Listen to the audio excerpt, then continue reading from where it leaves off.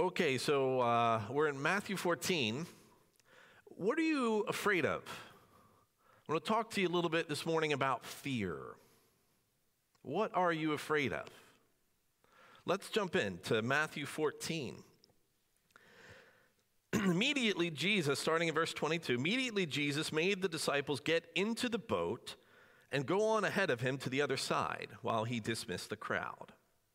After he dismissed them, he went up to the mountainside by himself to pray.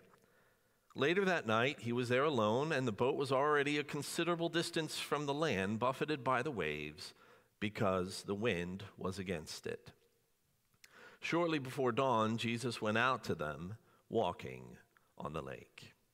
Let's take a pause there for a moment. So, one of the things we have to remember is that not only does God desire to be with us in the midst of life's challenges or storms. Last week we talked about sometimes we feel like Jesus naps in the boat with us when the storms come.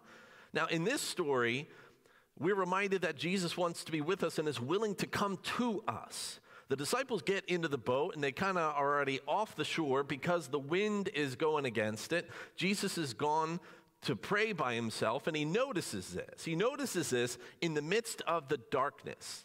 You ever notice that? Right, that's when the wind seems to blow the hardest. When the storms rage the most is when it feels dark. Now, it's always darkest before the dawn. It always is darkest before the dawn. The light will come, but it's in this moment, in the darkness, just before the dawn, that Jesus decides to come to his disciples.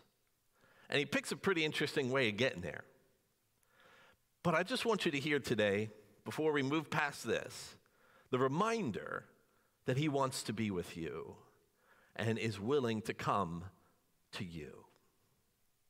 Even if it means taking a very weird way to get there, he desires to be with you. So if you feel like the wind is blowing against you and you're already far off away from the shore, he comes. He's always willing to come to you. Let's pick it up there.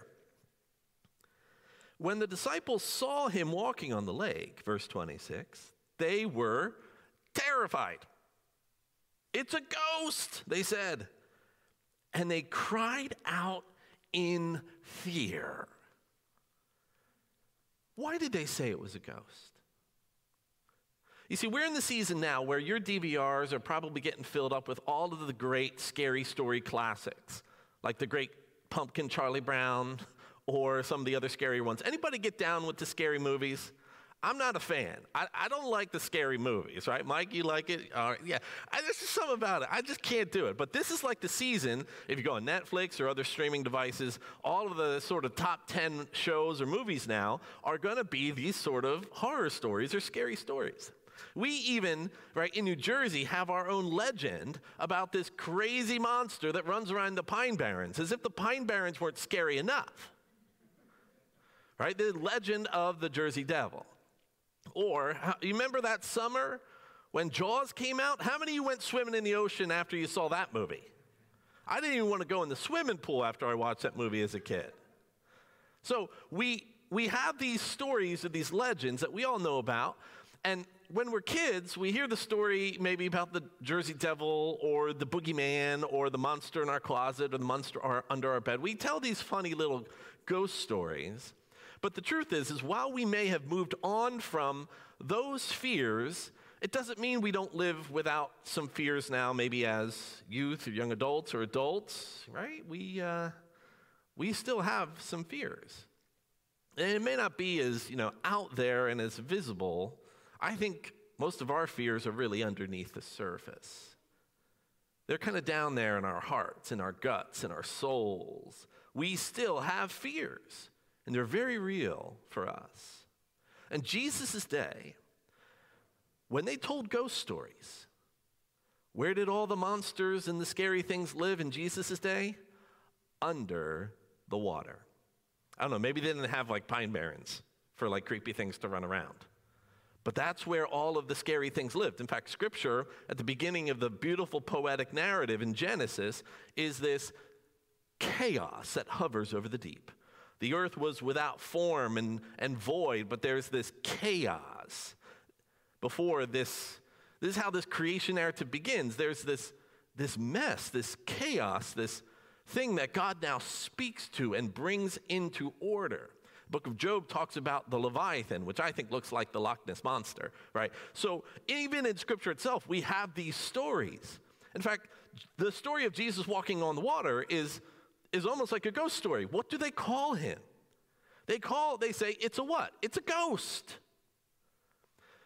It's dark, they're fighting the wind, and they look out upon the water, of which all of their legends, all of their stories say scary things are down there. Think about Tolkien. Think about a lot of the great writers in literature that talk about where does that which causes us to fear live. And now they may choose monsters or other types of creatures, but it's always under the water. Their worst fears were realized when they look out and they see Jesus and they name him as what they think is a fear of theirs. It's very natural for them to say, it's a ghost walking on that water. What's going on here? Their worst fears are now made visible. So I would probably guess that you're not scared of the boogeyman or the monster under your bed. Well, what happens when your worst fears come to sight? Jesus is going to help us with this. Let's pick it up. Verse 27, but Jesus immediately said to them, take courage, it is I. Don't be afraid. That phrase, don't be afraid, is found, at least from what scholars tell us, 365 times throughout Scripture. I think that's an important number. I can't quite make a reference to that yet, but I'm working on it. 365, I don't know, we'll figure that out. Yeah, doesn't it feel like daily we need to hear, don't be afraid? Why does Jesus have to say this, or the other writers and speakers throughout Scripture have to say this to God's people? It's because fear is a real thing. We can't pretend that it's not. So we have to live into this reality of how we need to not fear in the midst of our fears. In fact, that's what we need to do when we do this thing called taking courage. Why do we have to take courage on? Because sometimes you don't got it. I don't have it. Why do I need to take it on? Because it may not be the most natural thing that comes out of me. I love how the Apostle Paul would also use the language of putting on something. Put on compassion, put on love, put on forgiveness and forbearance. Why do we put those on, or why do we take them for ourselves? Because we may not have them. It's not easy to forbear. It's not easy to forgive or to always have compassion. It's not easy to just have courage ooze out of us. That's why we take it. That's why we place it into our hands, we hold to it, we take it on. It's something that I think God can give us. We take courage and not fear. Because courage will always be revealed in your moments of fear, not when everything is going well. Have you gotten this part of reality of your life yet? Have you understood that it's in the moments of fear that bravery and courage is often invited? That's when we're the most courageous, not when everything's great. It's when actually everything is kind of going wrong and we feel the wind and we feel the storm and we are afraid. Our worst fears are made visible. It's in those moments that we take courage. We take courage. And here's what happens. Verse 28, Lord, if it's you, Peter replied, tell me to come to you on the water. Come, he said. Then Peter got out of the boat, walked on the water, and came toward Jesus. But when he saw the wind, he was afraid, and beginning to sink, cried out, Lord, save me. Immediately Jesus reached out his hand and caught him. You of little faith, he said, why did you doubt? And when they climbed into the boat, the wind died down. Then those who were in the boat worshiped him, saying, truly, you are the Son of God. So their worst fears are realized, and now Jesus comes to them walking on the water. Now, while this is a fabulous moment of Jesus' godness, his divinity, his coolness, what is he doing here? You'd think he'd say Moses, I've been hearing for a long time about what you did with the water. Oh, aren't you so great that you parted the Red Sea? That's all I've been hearing about. Moses been yammering on in Jesus' ear in heaven all these years. And he's like, you know what? Watch this. Is he just doing like a parlor trick? What's he really doing here? See, as people, what we do is we personify God. We take the things that are visible and known to us, and we place them upon God. So did you know that God has a face? We're not exactly sure what God's face looks like, but we know that God has a face because the scripture writers are going to say, God, turn your face toward us. It's about God's countenance, about God's essence. And make your face to shine upon us and grant unto us peace. Victor Hugo would say to love another person is to see the face of God. But, God has a face. God has an ear. The psalmist says, turn your ear to hear the voice of my supplication. I'm not sure what his ear looks like, but he's got one.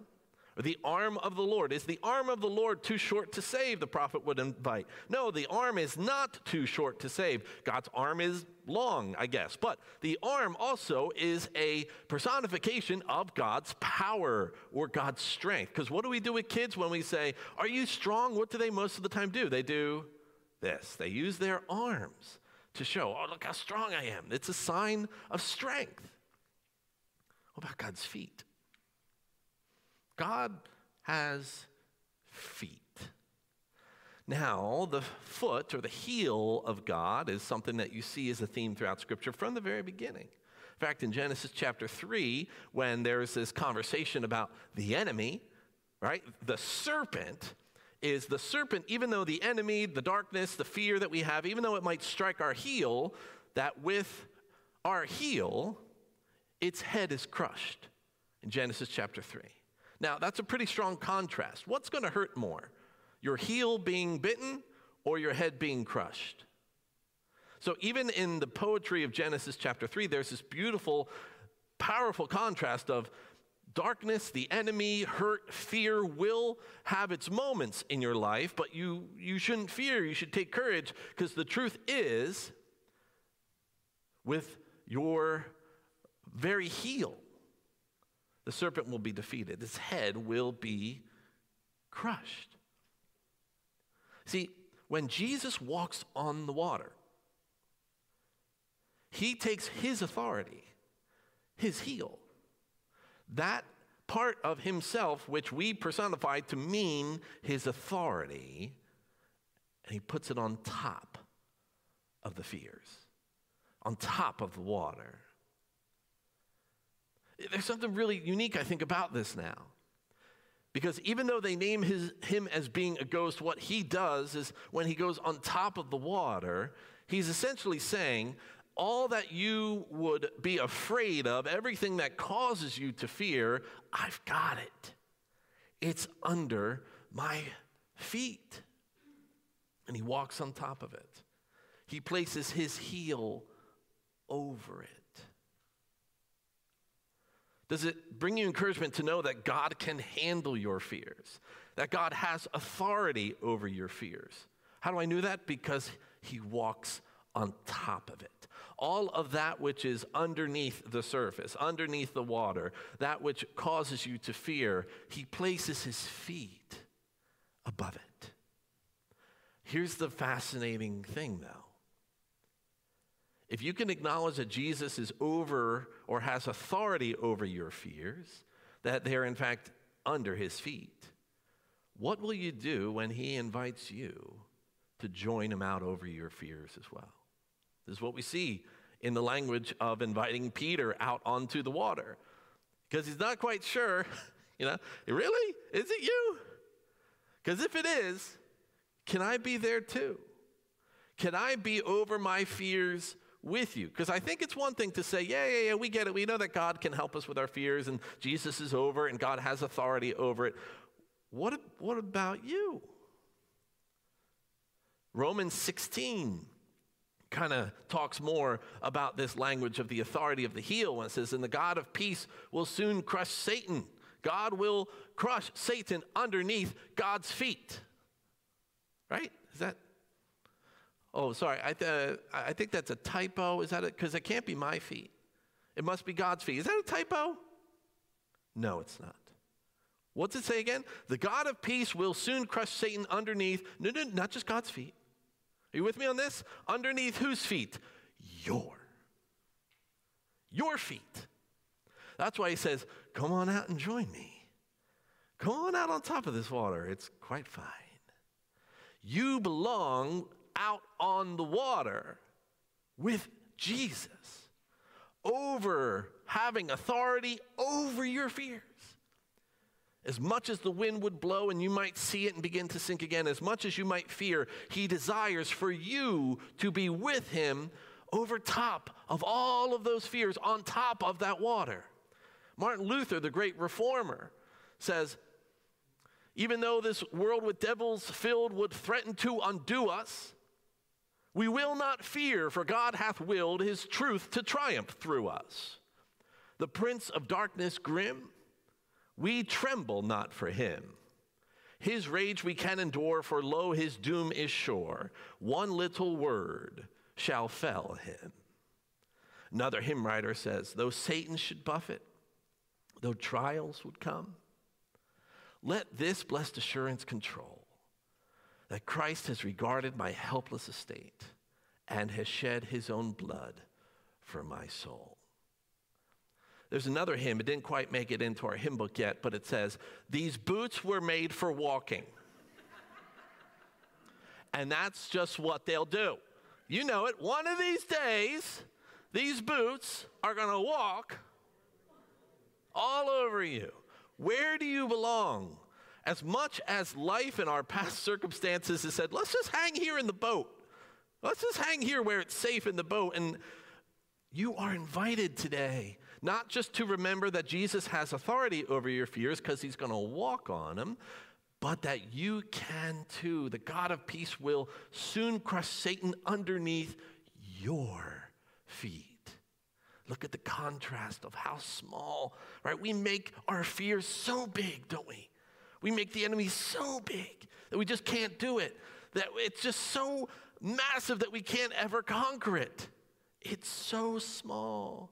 It fits underneath your foot. It's almost like a little ant. Squish. But I know that the wind is going to make it feel bigger. And as much as we have heard before the language of, just keep looking at Jesus and you'll never sink. All right, we see Peter begins to see the wind and he sinks. And as much as sometimes we use that passage to say, should have been focusing on Jesus more. I get that. I've heard that before.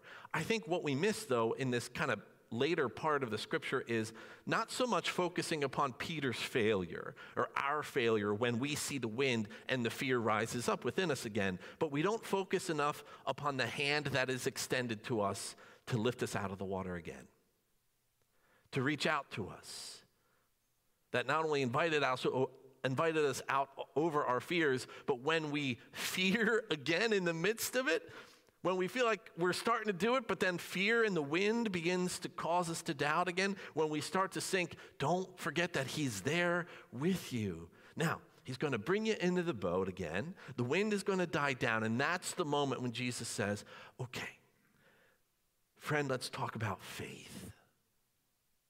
Let's talk about doubt.